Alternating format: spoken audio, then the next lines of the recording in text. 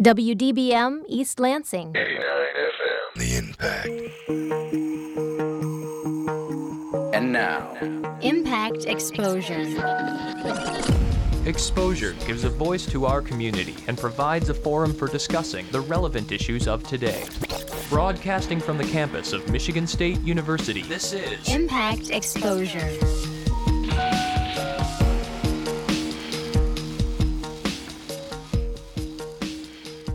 Good evening. Thank you for tuning into Exposure on Impact 89 FM. I'm your host, Stephen Rich.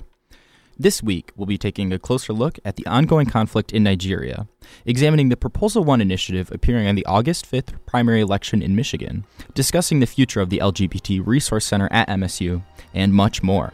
This is Exposure.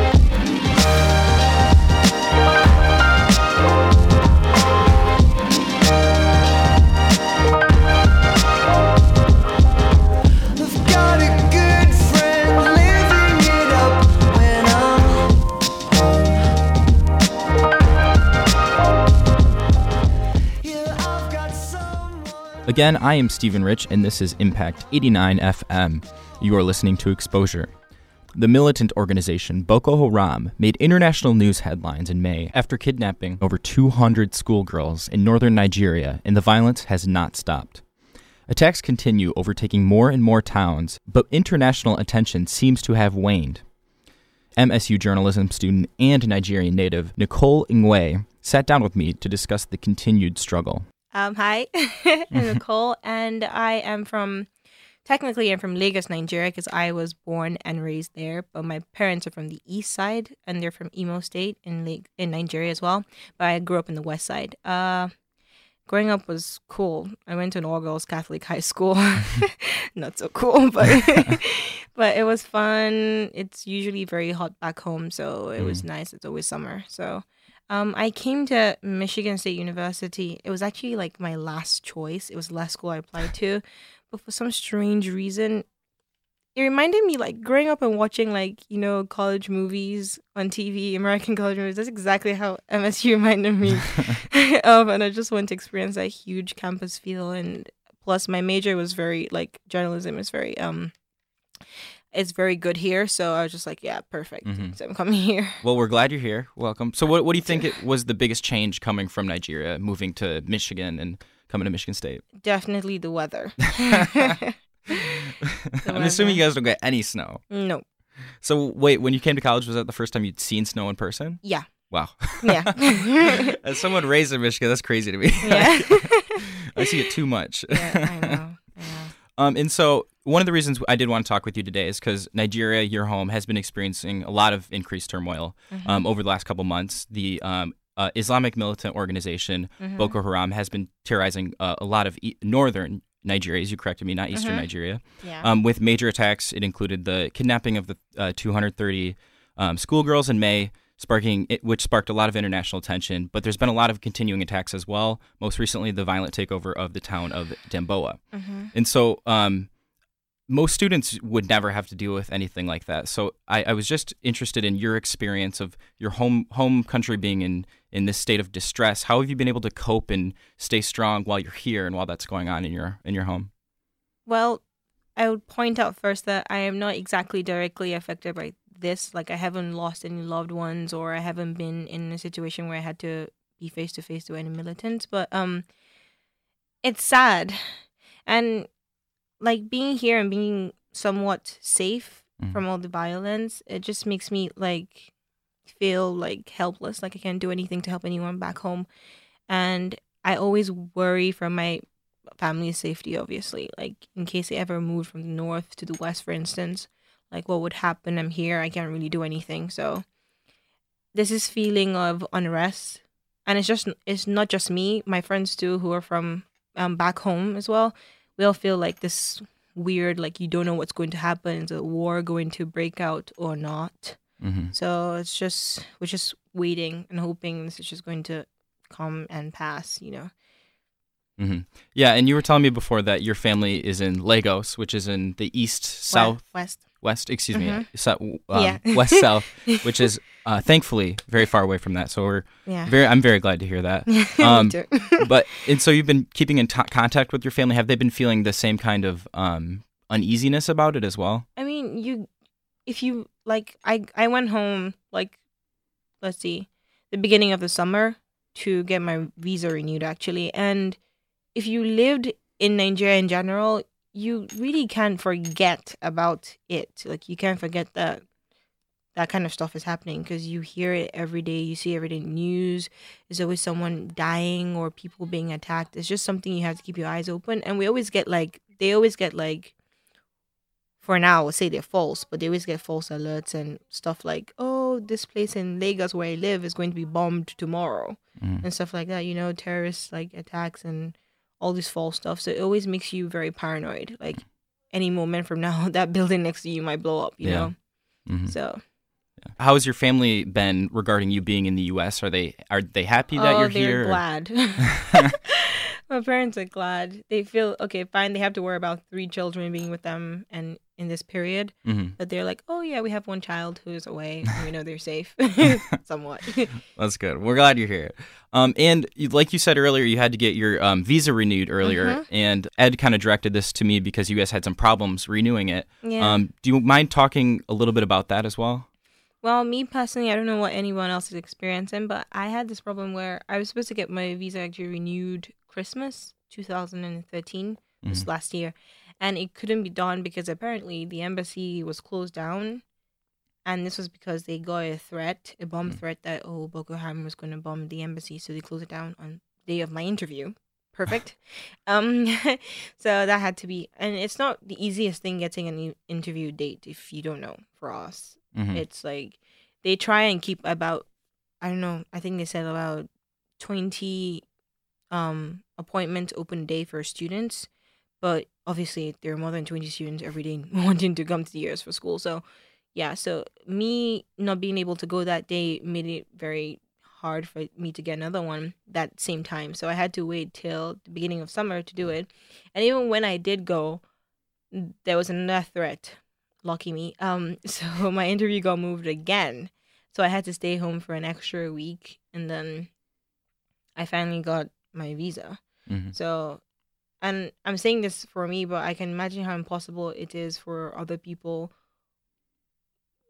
who are in the North and want to come to school in the US, because I'm in the West and I'm having these problems. So if someone who lives closer to the problem itself, the embassies are probably shut down, right? Yeah. So. And I have never had to get a visa, so I'm very ignorant to this. So Lucky excuse you. me if I sound a little just uninformed. But the visa process, so you have to go to the embassy and have an interview. Yeah, you have to fill out a bunch of documents, and which is obviously procedure, and then you have to pay some money, and that is for your interview, and then you actually have to go in person and get interviewed by a consul officer. They're usually Americans. Usually, sometimes they're not. And then they interview you for a while. Usually, it doesn't take too long, but it does take long if you don't have all your stuff together. Oh. And then they decide. Then they decide there and then if they're going to give you the visa or not. Wow. So it's like That's right stressful. in front of everyone. It's like, oh, you have been denied. You haven't ever been denied your visa? I won't be here if I if I was. Good point. Yeah, well, that process in itself, does that make you feel like less welcome coming to the U.S., or is it? I mean, compared to the British method, which is just you wait 9 days and then they authorize you or not, I kind of feel it's nice because you get to, I wouldn't say defend yourself, but you get to defend yourself and be like, I'm coming here for a good reason, not just them looking through your files and being like, oh, we don't think you're good enough. They ask you the questions there and then like, why do you want to come to the U.S.? And you tell them. And if you have a good enough answer, why wouldn't they give you the visa? So I think it's good in a way. In a way.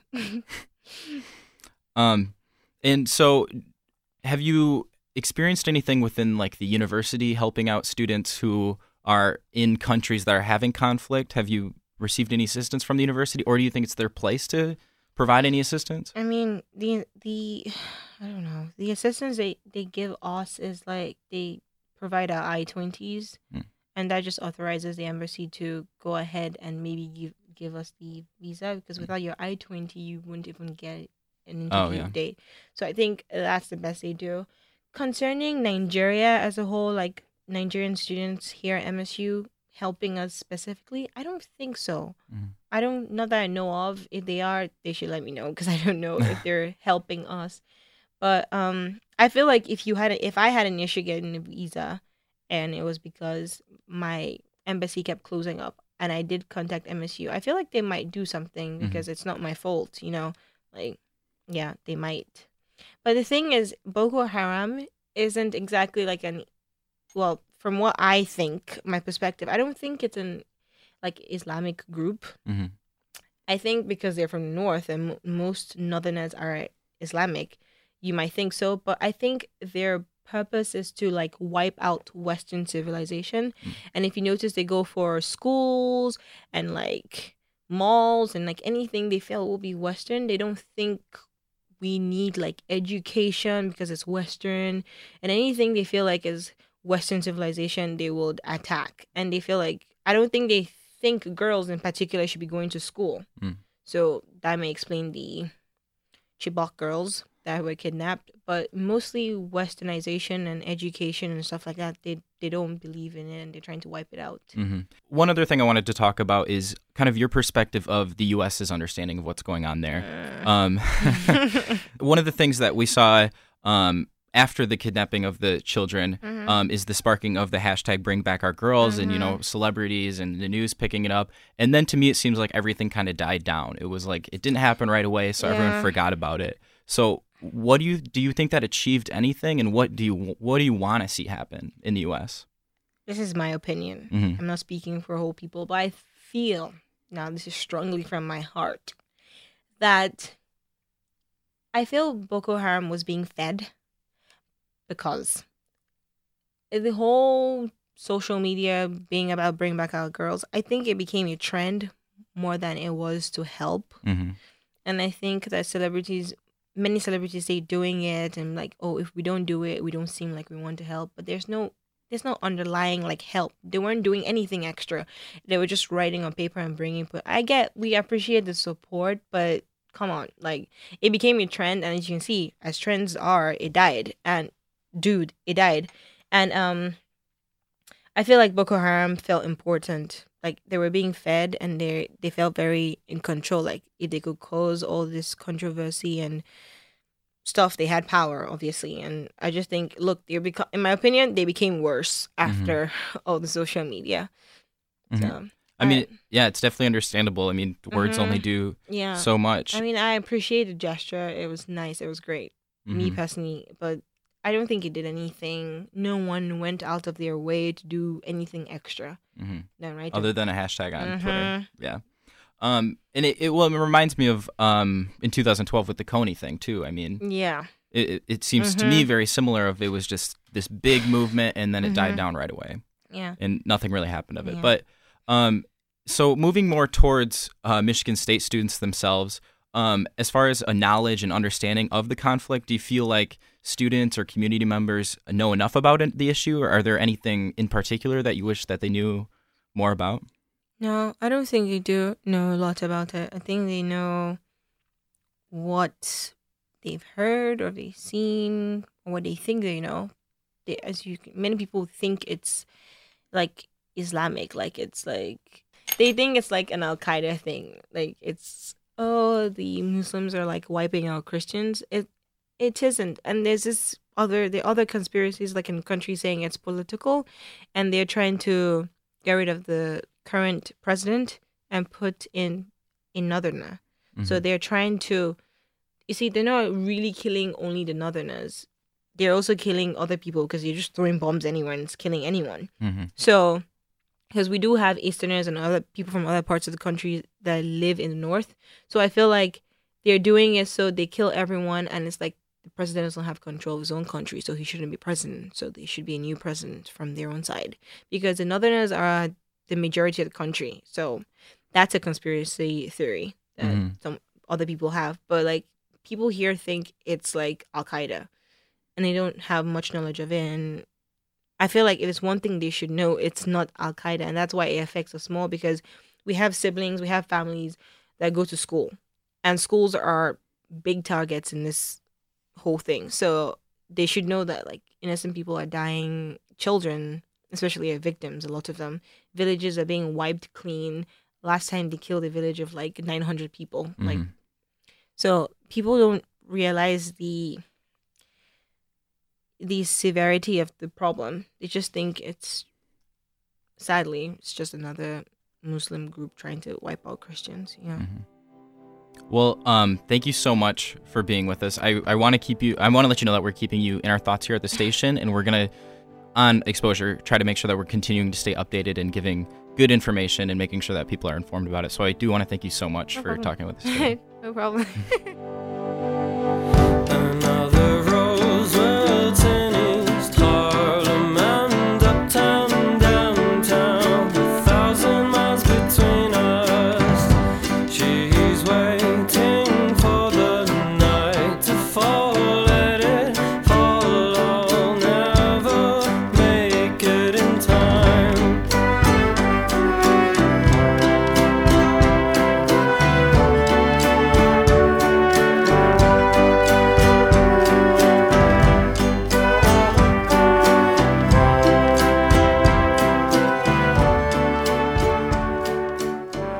You are listening to WDBM Impact 89 FM. The statewide Proposal 1 has already gained much exposure through the extensive support by business communities. And although lawmakers in both parties support this proposal, some opposition is propping up as we approach next week's primary. Reporter Fritz Klug joined me in the studio to help unwrap this complex proposal. Today, we're in the studio with Fritz Klug, who is a news reporter for MLive. And Fritz, as we start to move towards election season, we're going to start featuring different state issues here on Exposure. And we thought the best place to start would be one of the proposals, or the statewide proposal that's on the August 5th primary. I saw that you did a piece on kind of explaining it and breaking down this complicated proposal, so I thought it would be good to have you in the studio and just chat about it. So before we get started, can you just give us a little bit background on yourself and how you got started as a news reporter for MLive? Yeah, so thanks for having me on. I'm really excited to talk about Proposal 1, which is a really complex subject, so hopefully we're all ready for that. But yeah, I'm a reporter for MLive.com. We're the largest news and media organization in the state. So we have offices all across Michigan, from Grand Rapids and Kalamazoo to Flint, Saginaw, Bay City, Ann Arbor, Detroit, and Lansing, where I work. And so I've been working for MLive for about 4 years now, covering a wide variety of politics, starting off in Kalamazoo, and I've been in Lansing for the last year and a half. Very cool. And so you mostly do a lot of politics. Is it mostly statewide stuff, or do you do local coverage too? Yeah, so I focus, for the political reporting that I do, I focus on federal and congressional issues mostly, but last week we had a long series on the personal property tax, which is the only ballot proposal on the August 5th primary ballot. So it was kind of all hands on deck, and we all worked on it. So a variety of things, and I also do some entertainment reporting as well with our Michigan's Best project. Yeah, I was really impressed. You guys had a ton of coverage on the proposal. I mean, everything from haikus about it to your video to different interviews. So that's what really sparked my interest about it. What about Proposal 1 sparked your interest? Well, I think it's something that at MLive, the staff, we really feel an obligation to explain these issues to our readers.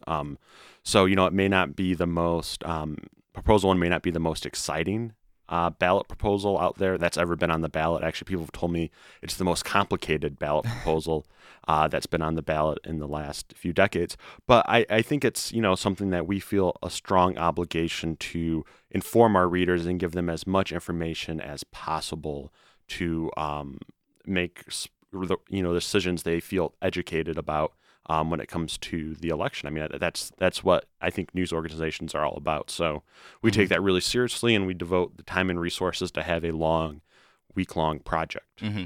Yeah, and you have really been breaking down every part, and I see again and again just talking about how everyone's worried that people are going to be just voting no on it because it is so complicated. So before we kind of break it down step by step, similar to how you guys did, can you just explain generally is hard for this one. As simply as possible. In just a couple sentences, can you explain what Proposal 1 is trying to do? Right, yeah. So right now, businesses and manufacturers pay something called the personal property tax on equipment that they use for their businesses. So that's anywhere from microwaves, computers, all the way to a drilling press that a manufacturer would have.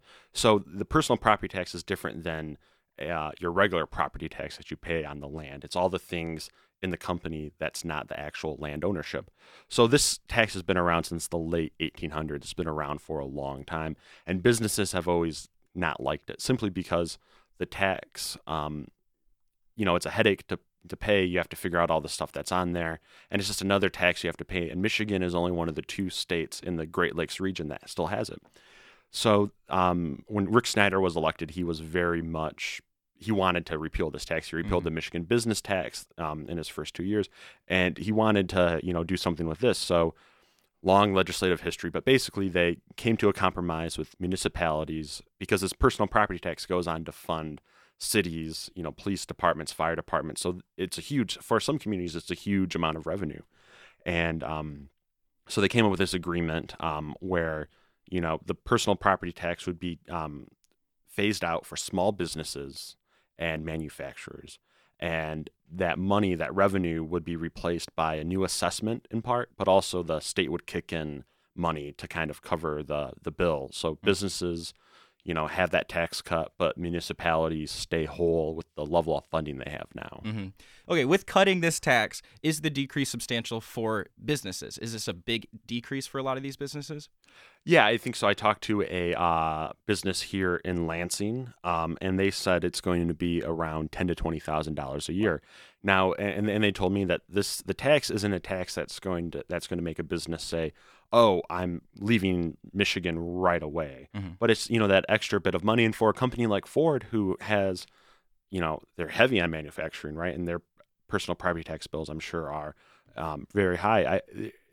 Supporters say it could be the difference between Ford opening a new plant here or moving across the state. I mean, there's a lot of, when it comes to business-related things, there's a lot of intangible things like that. But, it does have an impact. And businesses, I mean, it's more money. It's for that company, it's an extra $10,000 to $20,000 they say they can invest in, hiring new people or, having for a new part for their machine or whatever. So I think it's something that, supporters say will increase the business climate in Michigan. Talking about how it's going to be phased out, the small business tax is being repealed this year? Yeah, so earlier this year, the legislature voted to repeal the tax for small businesses that have less than $80,000 of taxable property value for the personal property tax. So that's gone now, but it's tied barred to Proposal 1. So if Proposal 1 fails, that tax will be reinstated. Okay, gotcha. And then as far as other businesses, how are they being phased out with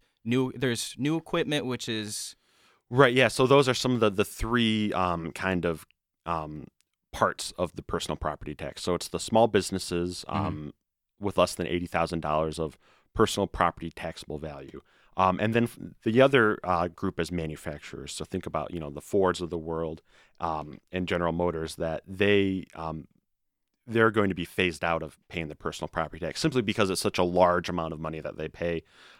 So if Proposal 1 passes, any new equipment that they purchase will not be will not be taxed. Okay. And then any equipment they have now will be phased out after 10 years. So basically it's kind of a gradual thing, so there's just not a shock to either the communities, to the state, or to the businesses or manufacturers. Okay.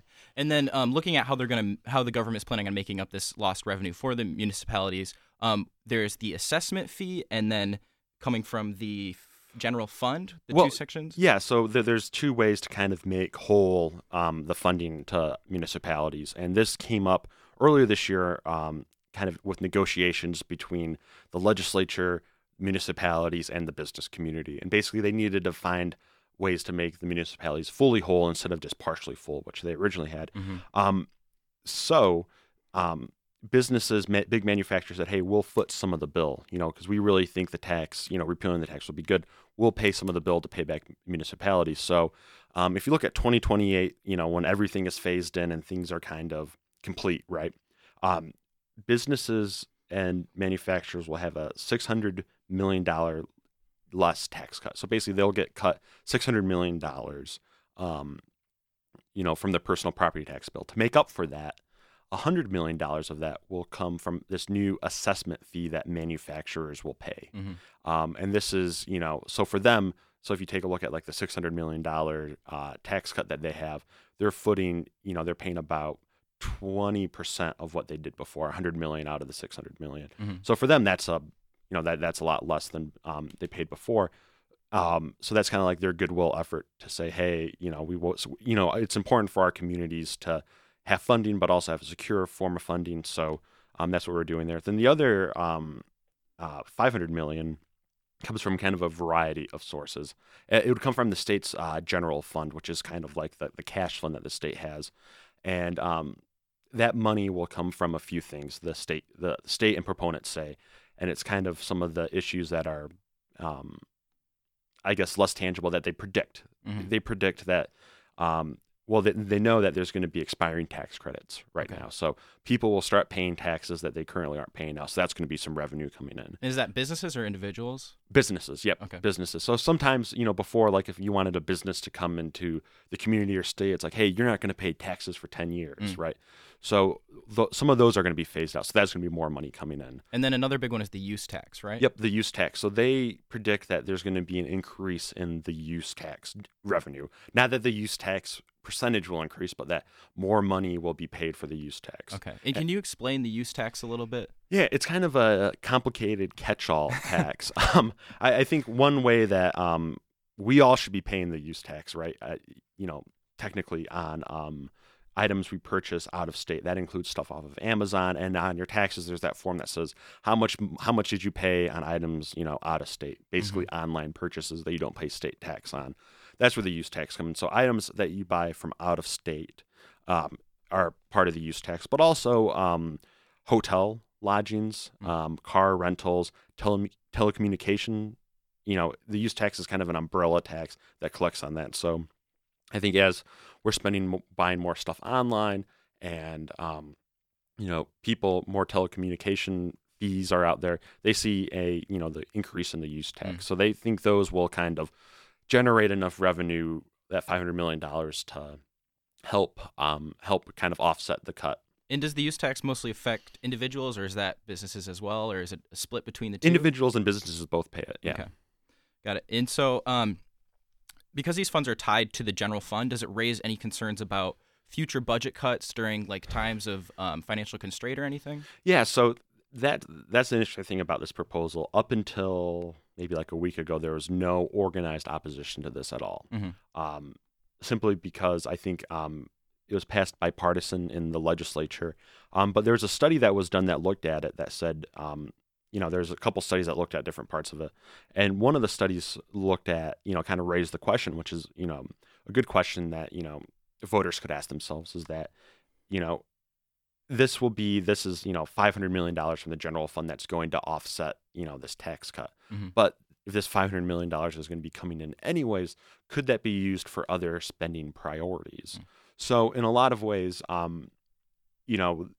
it going to replace, the revenue for personal property tax. While it's going to communities, it's also, it can be seen as, going to a tax cut to businesses. And how sustainable do you think this is long term, this shift from the property tax to these two sources? Yeah, so I think it's something that lawmakers and the Treasury Office and other organizations, support, and they feel confident about it. So I think there's that those groups of people and organizations support it, but I think there's also some groups have and individuals have come out concerned about what if there's another financial collapse or something like that. How can we make sure that this funding is going to be there? If because it's more than 10 years down the road, what could happen in that time? So I think there is some concern about that, but not a lot of concern from organized opposition or organized groups. So basically, I don't think it's caused enough concern early on where groups organized to kind of campaign against it. And Gotcha. part of that really is, and what a lot of groups who are supporting this, it may not be the most perfect solution for them, but it's a good compromise because, they worked on the compromise earlier this year. And I think a fear for a lot of people who support this is that if this fails and, this replacement revenue is not in store, then the legislature could come back later this year and just repeal it without any replacement revenue. Gotcha. So I think that's a concern from a lot of people. It's like, look, this is what's happening. It's likely going to get repealed anyways. This is a good compromise for everyone involved. So let's take the best compromise instead of trying to get something perfect for us or. Gotcha. And then moving forward to looking at how these funds are going to be distributed, like we said earlier, it varies a lot for the municipalities. So can you talk about how it's going to be distributed to the different municipalities? Yeah. So leading into this, the state treasury office had municipalities who received money from the personal property tax kind of document what they've received over the last few years. So that's going to kind of be a standard, so everyone gets like the funding that they've had before. So if Proposal 1 is passed, there will be a new Board of Citizens appointed by the governor. And these citizens, like their job will be to distribute the money. And right now the agreement is, or the plan is to give municipalities the same level of funding they've received, on average in the last couple years. And then there's going to be a slight increase every year in the future to kind of keep up, with the cost of living and inflation and all that.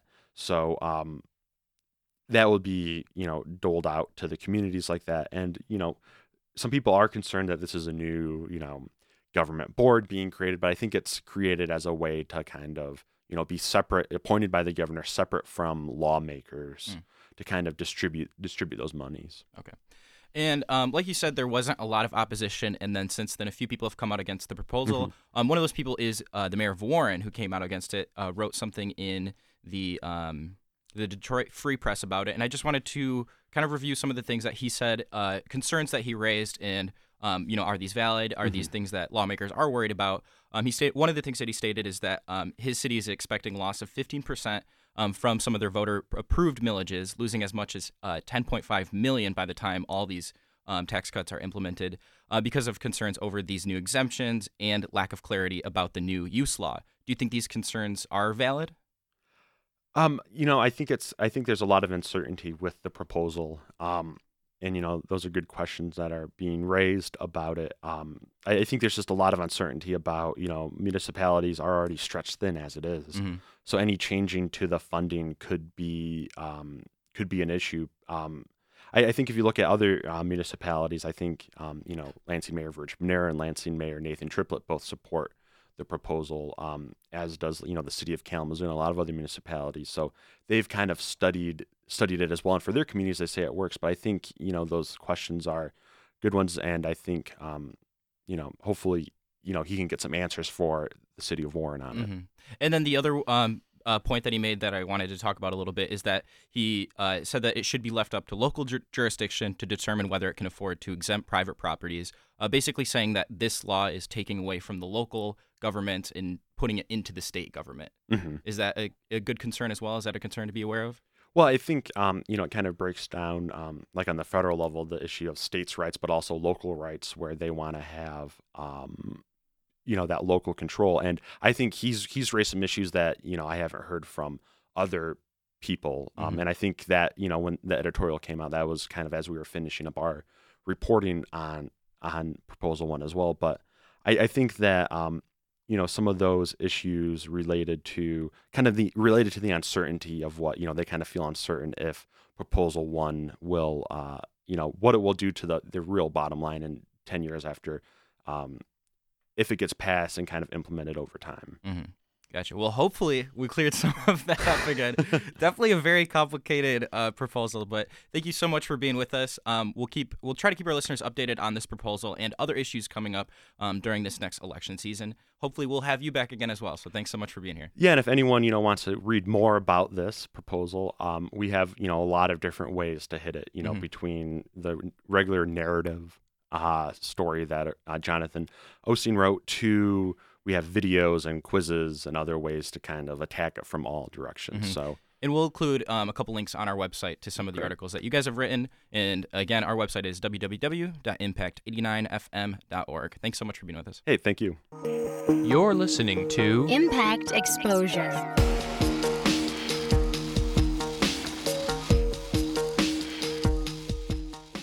At the football game, Jim shows the telltale signs of being wasted. He starts flexing for the camera. He refers to his muscles as gunboats. He screams, "How's this for a halftime show?" Jim streaks the field.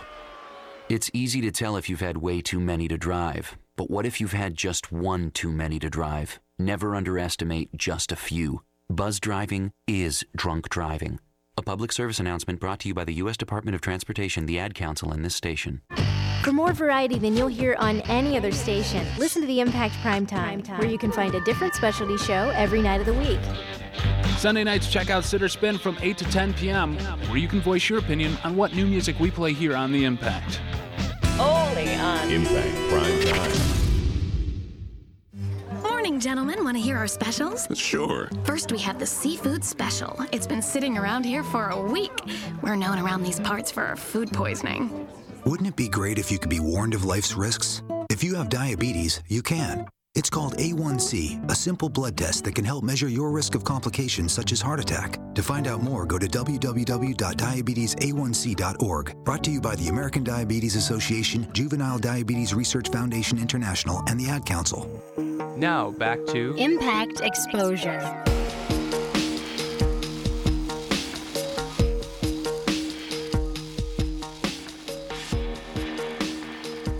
You are listening to WDBM Impact 89 FM, and this is Exposure. In 15 minutes, we'll update you on the MSU construction plans for the remainder of the summer. But first, the LGBT Resource Center of MSU made a monumental announcement last week with plans for an anonymous $1 million donation for the facility. Director Deanna Hurlbert discussed with me what the center has been working on and what their future holds. The Resource Center exists to help assure that all students have a fantastic Michigan State experience. A big part of what we do is helping to prepare students to thrive in a world that's diverse, and often diverse in ways that they're not prepared for when they come to campus. Issues of sexual diversity and gender-related diversity are things that folks coming out of high school generally aren't ready to tackle, don't have the opportunity, rather, to explore and learn about in high school. So we help to bridge that gap so that people are better prepared to work in the world. Mm-hmm. So it's not just for LGBT students, it's for all students to kind of have a community where we're accepting. Got it. And so when did you personally get involved with the center? Have you been there since the beginning of it? Well, ironically, I was actually involved in the center to a certain extent before it even existed. I was a student here at Michigan State from 1990 to 1994, and I came out in 92, and I was a student activist and advocate who helped to work with the university to establish a position dedicated to serving students who were marginalized by their sexual orientation and gender identity. So as a student here in 1994, in conjunction with a handful of other students who were out at the time, we were involved in selecting Brent Bilodeau as the first program coordinator for lesbian and gay concerns. Brent Bilodeau went on to become the director of the LGBT Resource Center. I went on to have a career in public health and education, and then ultimately found myself back here at Michigan State as the assistant director in 2008. So it's I think it's a beautiful turn of events that my vision as a student has become my career and passion at this stage of my life. And so when did the center get its official start date? When did the Resource Center officially start at MSU? We had a first staff person in 95. The physical resource center, there was an office dedicated without really a functional space. It was literally just a desk space, and not really anything that students could spend time in other than meeting with staff. It would have been 2006. And then we've been in the current space, which is much more functional, since 2010. And so I don't want to compare to other universities because obviously every university is very different. But one thing I did notice is that University of Michigan had an LGBT Resource Center since the 1970s. Do you think that was a sign that we've been lagging behind in LGBT support and education? Not necessarily. The establishment of the physical center, it's a significant gesture. Mhm. It really is. Having that physical space and that commitment. Michigan has had the good fortune of having strong donors who helped to establish that original center. And of course, you have to have the institutional commitment there, even if you have donors and the funding in place. So I wouldn't necessarily say that the University of Michigan has better institutional support for LBGT folks at this point in time. But they do have the privilege of being nested in Ann Arbor, which is a little bit more of a cosmopolitan environment, which adds to the reputation of the University of Michigan as being an LBGT-friendly space. But Michigan State University actually has a really strong legacy of LBGT support. Based on the leadership of students, rather. Student leadership here has pulled the university along into its progressive place. So, for instance, East Lansing has the first civil rights ordinance in the country to protect people based on their sexual orientation, and that was from the early 70s. That was done by students. So any progress that the university has made, whether it's about adding sexual orientation or gender identity to our anti-discrimination policy, or about having options for flexible housing in which people can live with whomever they would choose, all of those efforts have ultimately been led by students and then accommodated, accepted by the university. And I think that brings up a good question. Do you think that the university has given enough support to LGBT issues, or is there any role that you would like to see them fill moving forward? Yeah, I think that institutionally, for Michigan State University, I think student affairs and services in general, my impression is that we're less funded and staffed than our other institutions. Mm-hmm. So I feel that we've been very creative in the LBGT Resource Center. We've had the good fortune of being able to regain another full-time staff. We're almost back to the staffing levels that we had before the ecopolypse. So we're almost back to the staffing levels that we were at in 2008 when I came here. But I think in general, it's hard for me to complain about resources for the LBGT Resource Center when I see, our counseling center is staffed at probably, I think the staffing level is about half of what it would be at a comparable institution. And same thing for support from other parts of critical services and student affairs. So it's hard for me to complain. With a lot of student services, there's not really the controversy that surrounds LGBT issues. With some people, they do view it still as a controversial issue. How do you communicate with these people who, may be considered to oppose your work? Sure. No, it's a great question. I think that the work of our office is about helping people understand issues around sexual orientation and gender identity. And the stance I take is that, depending on the context, is that folks are perfectly allowed to have different moral perspectives. Okay, and I personally, and in the work that we do, our work is not to challenge someone's religious beliefs or their moral prerogative. Our perspective is to hold people accountable to the obligations of their employment. What is the culture and the expectations as a part of being a medical provider? For instance, are your personal ethics in conflict with your professional ethics? And so part of my work is helping people sort that out so that they can find peace for themselves moving forward. Mm-hmm.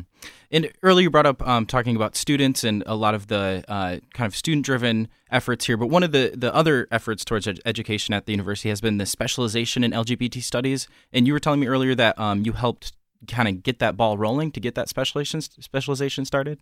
Well, really, again, it was the students who initiated it, right? And through ASMSU, a group called what's now known as the Alliance of Queer and Allied Students. And there have been initiatives, both on the part of faculty and students, undergraduate as well as graduate students, to have a named program around issues of sexuality and gender, particularly LBGT studies or queer studies as a discipline. And this is something having this area of scholarship available is something that's going to draw students to Michigan State. It's going to keep them to Michigan State at Michigan State. There's a huge demand for this area of scholarship that Michigan State, I believe, is not necessarily lagging behind in terms of scholarship. There are a number of faculty, a very large number of faculty in courses that talk about relative content. Well, what we haven't had is a structure to allow it to be an academic discipline that would be recorded on someone's transcript and in a way that would help people to pursue careers and further education in things regarding sexual orientation and gender identity. So the GenCen is the home to the specialization. The GenCen is under the College of Arts, is within the College of Arts and Letters as an administrative home. But Michigan State has a number of outstanding faculty working on these issues. It's also become obvious that in order to attract and retain faculty who do research in areas of sexual orientation and gender identity, it has a strong impact on folks when they're looking to come here and establish scholarly careers if their scholarship isn't supported here. Mm-hmm. So this will allow us to attract and to retain faculty. Mm-hmm. And so obviously the big news for you guys at the LGBT Center is that you recently had a very large donation, $1 million gift. So first of all, I got to say it must feel incredible to know that you have that kind of support, right? Oh, it absolutely does. And really, when $1 million is a lot of money, mm-hmm. and that gets a lot of people's attention. But there are a few things it's really important for me to state, and that is that gifts are always relative, right? Mm-hmm. And for one family, a gift of $1 million is very significant. For another family, a gift of $500 would be a really significant gift for that family. We have students, alums, who are right out of college. They're making under $30,000 a year, and they're committed to gifts to the Resource Center of $25 a month. Mm-hmm. That is a big deal. $25 a month when you're right out of college is a lot of money. I don't think I could even do that right now. I certainly don't want to demean a gift of $1 million, but it's a great opportunity to talk about the work that we do and the power of having funds available to support the work. Mm-hmm. Again, this is a bequest, so that means that the funds don't actually become payable until the donors pass away. Mm-hmm. And luckily for them, as well as for us, because they're wonderful folks, they're vibrant, healthy, and expect them to be with us for a long, long time. Well, then hopefully you guys don't see that gift for a while. Yeah. But you do bring up a good point that it's more the relative. So do you have a lot of students coming back to you guys who have used you when they were here to come back and give gifts when they've graduated? Do you see a lot of that? More so in recent history when we've had the physical center and staff to connect with students. When we've gone through periods of time when we didn't necessarily have the staff to make those kind of personal relationships with students, it was a little bit harder. Most of the more significant, the larger monetary gifts that we're getting are coming from people who were students here 10, 20, 30 years ago, mm-hmm. as well as former faculty and staff at the university. And so now this is just it's more of a place where they can focus it now, rather than before there wasn't really an area where they could give money to support. Yeah, this wasn't a thing. This was not a thing. And so with this gift, one thing that you have talked about in a couple of publications is starting the Support Outreach Action and Respect Fund. And like the name suggests, you guys have four major areas of focus. So I was wondering if you could just kind of dive into each one and tell us what that fund is looking forward to achieving. So SOAR, that language and the concept of it, is the language and the creation of the donors as a part of their gift. And that was evolved out of conversations that we had with them about what the future of the work will look like and the increasingly sophisticated needs of students. Mm-hmm. So it's loosely enough defined as around outreach, advocacy, empowerment kinds of work, so that that we can meet the needs of the students at any point in time. Again, visioning that this is funding that's not likely to come available mm-hmm. for, let's say 30 years. Mm-hmm. Mm-hmm. And then before we go, what do you hope that the future of LGBT support and education looks like at MSU, 10 or 20 years in the future? Yeah, that's an excellent question. I think the future of the work is doing more education and facilitating more conversation and support regarding sexuality and the diversity of sexuality and sexual experience, as well as increasing complexity of gender identity and gender expression. So lesbian, bisexual, gay persons, as well as transgender persons and genderqueer persons, are always going to have some unique support needs for community. There's a long legacy of stigma and shame to be that's not going to go away anytime soon. I think emerging issues in the work, like I do, is also looking at the more complex, nuanced experience of sexuality for all students. So I see emerging issues around. It's complex stuff, but we have more and more students who are coming in to the university who are in open relationships or in polyamorous relationships, or who are may have sexual partners of a variety of gender identities and expressions, but for themselves identify as being heterosexual. So the nature of sexuality, intimacy, whether or not, and ways in which people engage sexually for younger people is it's more complex now than it has been. And we have a long way to go to catch up institutionally, both at Michigan State, as well as public education, public health in general.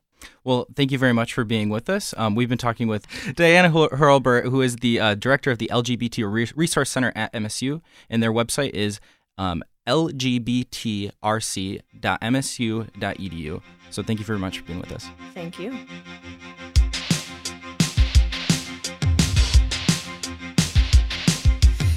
In the heart, open wide.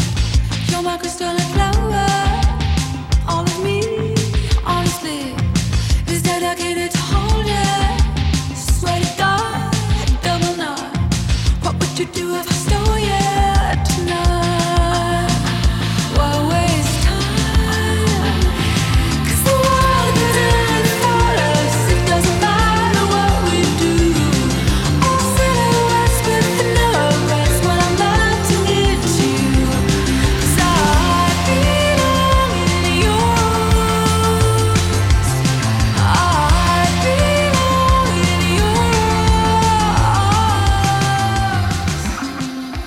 This is WDBM Impact 89 FM, and you are listening to Exposure. I'm your host, Stephen Rich. As the summer winds down and students start making their way back to campus, we give you a look at what has changed this season.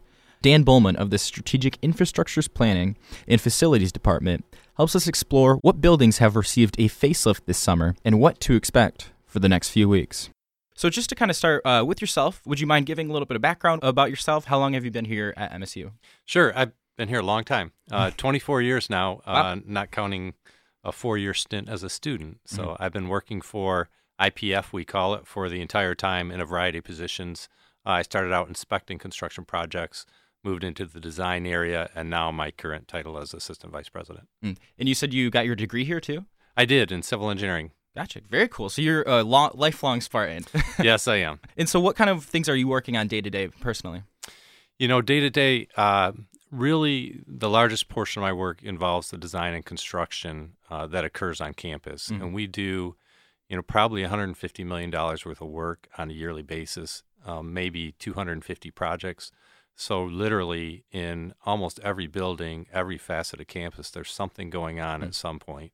And my job is to work with the team to manage those activities. Gotcha. And in Michigan, there's an old saying that there's the 4 seasons. There's fall, winter, spring, and construction. And that seems to hold up at MSU. Obviously, with students being gone every summer, it's much easier for you guys to get a lot of projects done. And I've been here every summer, so I'm always used to, in the summer, expecting more areas to be kind of zoned off. So do you feel a good amount of pressure to finish projects before students come back in August? Or are you guys working year-round? How does that work? We're really working year-round, but you're correct. The summer is a big push for us because there's certain projects can go on year-round pretty easily. A new building, for instance. There's other areas involving infrastructure, roadways, sidewalks, and also in the classroom projects.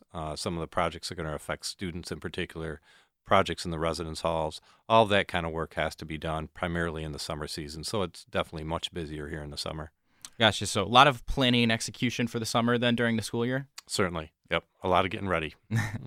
And so what sort of improvements have you guys been working on this summer that students can look forward to in the fall? We've actually are finishing a number of really nice projects that I think students are going to enjoy. One of them, not only students but the rest of the campus and outward community, is the addition to the Spartan Stadium that's due to finish up here in August, and that's going to provide new restrooms, yay, for anybody who wants to go to a football game, as well as recruiting space, media space, and locker rooms for the team and some of the athletics activities. Also on the athletics front, Munn Ice Arena got a new ice system and new ventilation system, and we're going to be turning that on here in August. So if any of you are skaters out there, it's going to be a much nicer sheet of ice to skate on, as well as for the hockey team. We're doing a lot of infrastructure improvements up on North Campus at the Circle, where it's closed right now. But we do, in the summer, a lot of utility work, replacement of aged steam tunnels, electrical systems, water lines, things like that. And all of that work is going to be completing this summer. Over at Munn Field, we're opening up a artificial turf field on the corner of Munn that'll not only be good for the band to practice on, but it'll also be for intramural activities and other student activities. So that's kind of a neat project that's wrapping up. Landon Hall is one of our latest dining facilities that'll be opening up here come the end of August. And like we did with Brody and Shaw, some of the new dining halls, this is another brand new state-of-the-art dining hall that really fits into the character of Landon Hall. So I think people are really going to like it. Yeah, I actually lived in Mayo my sophomore year, and I finally saw some like preview pictures or something of Landon, and I was really glad to see that it still kind of has that old West Circle vibe to it. Oh, it really does. It's really we tried to capture the historic nature of Landon, and a lot of the furniture and things like that within Landon. We use old barn wood. We use a lot of really neat tile.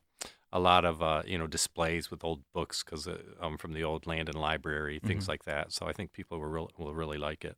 Well, very cool. And then, so looking to the rest of the summer, as we're kind of wrapping up the summer and getting more towards school, for all our walkers, drivers, pedestrians, what kind of detours or zones should they be aware of to kind of avoid for the rest of the summer? Actually, the summer's been kind of crazy, but by August 15th, which is just a couple of weeks away, we're going to have all of our detours done. Everything's going to be opened up. Sidewalks, roads, everything. That's our big push because that's when students really start coming in mass before the start of school. So we got a couple more weeks here where West Circle is closed. There's a few sidewalks here and there around campus, but if you can just bear with us for a couple of weeks, things should be really clean up nicely by mid-August. Great to hear. And so looking forward as well, what kind of projects are currently being planned that you're excited to see finished in the next 5 or even 10 years? There's a couple of neat ones going on. I didn't mention bioengineering, which is a large building on South Campus next to the Clinical Center, and that'll be an interdisciplinary science building with College of Engineering, Human Medicine, and Natural Science. That'll be doing biomedical research. We're also working on another and kind of the final large dining hall upgrade, and that's over in Acres. That's in construction right now and should wrap up around the first of the year. There's a lot of infrastructure still going on, a lot of research-related activity across campus in various labs, things like that. And then, of course, FRIB, which is in the news all the time, and construction is hot and heavy on that project, and that'll be going on for a couple of more years. Well, very cool. And if you are looking for any construction info, detours, places to avoid during the rest of the summer semester, you can log on to construction.msu.edu to check out the detours and make sure that your route is good to go. A little more detail on that website, maybe it's not necessary. It gives a description of all the major projects that are going on, and it also has links to, for instance, East Lansing and MDOT's construction pages, so if you want to see what's going on. And we'll also provide a link to that up on the website at impact89fm.org. So thank you so much for being with us. No problem. Thank you. We laughing at ya, talking about you doing this and that way. We know you be hustling backwards, electro slide and rewind. My pockets looking like rerun. I begun to dethrone you, sipping on that Seagrams. Talking about you gon' kill son. Must think they real son. Go ahead and pop a son. You ain't with me, might as well. So after that one take 10 times 3. Run around till that boy run speed. Got a game on lock like we changed that keys. Can't get in it. Treat that mouth like the police raid a house. All up in it. It's all in it. Brand new tenant moved all up in it. That's no lease. This ain't with it. Came back now, it's OG Senate. What the fuck y'all think y'all is? I'm a grown man out here with no kids. Back in 2003, used to post up a. Thank you for joining us tonight. Special thanks to Station Manager Gabriela Saldivia and General Manager Ed Glazer, as well as all our staff here at Impact 89 FM. Tonight's show and all other exposure shows can be found on our website at www.impact89fm.org. Keeping you informed and bidding you farewell until next time. I'm Stephen Rich, and you have been listening to Impact Exposure 89 FM. Broadcasting from the campus of Michigan State University, you've been listening to Impact Exposure. 89.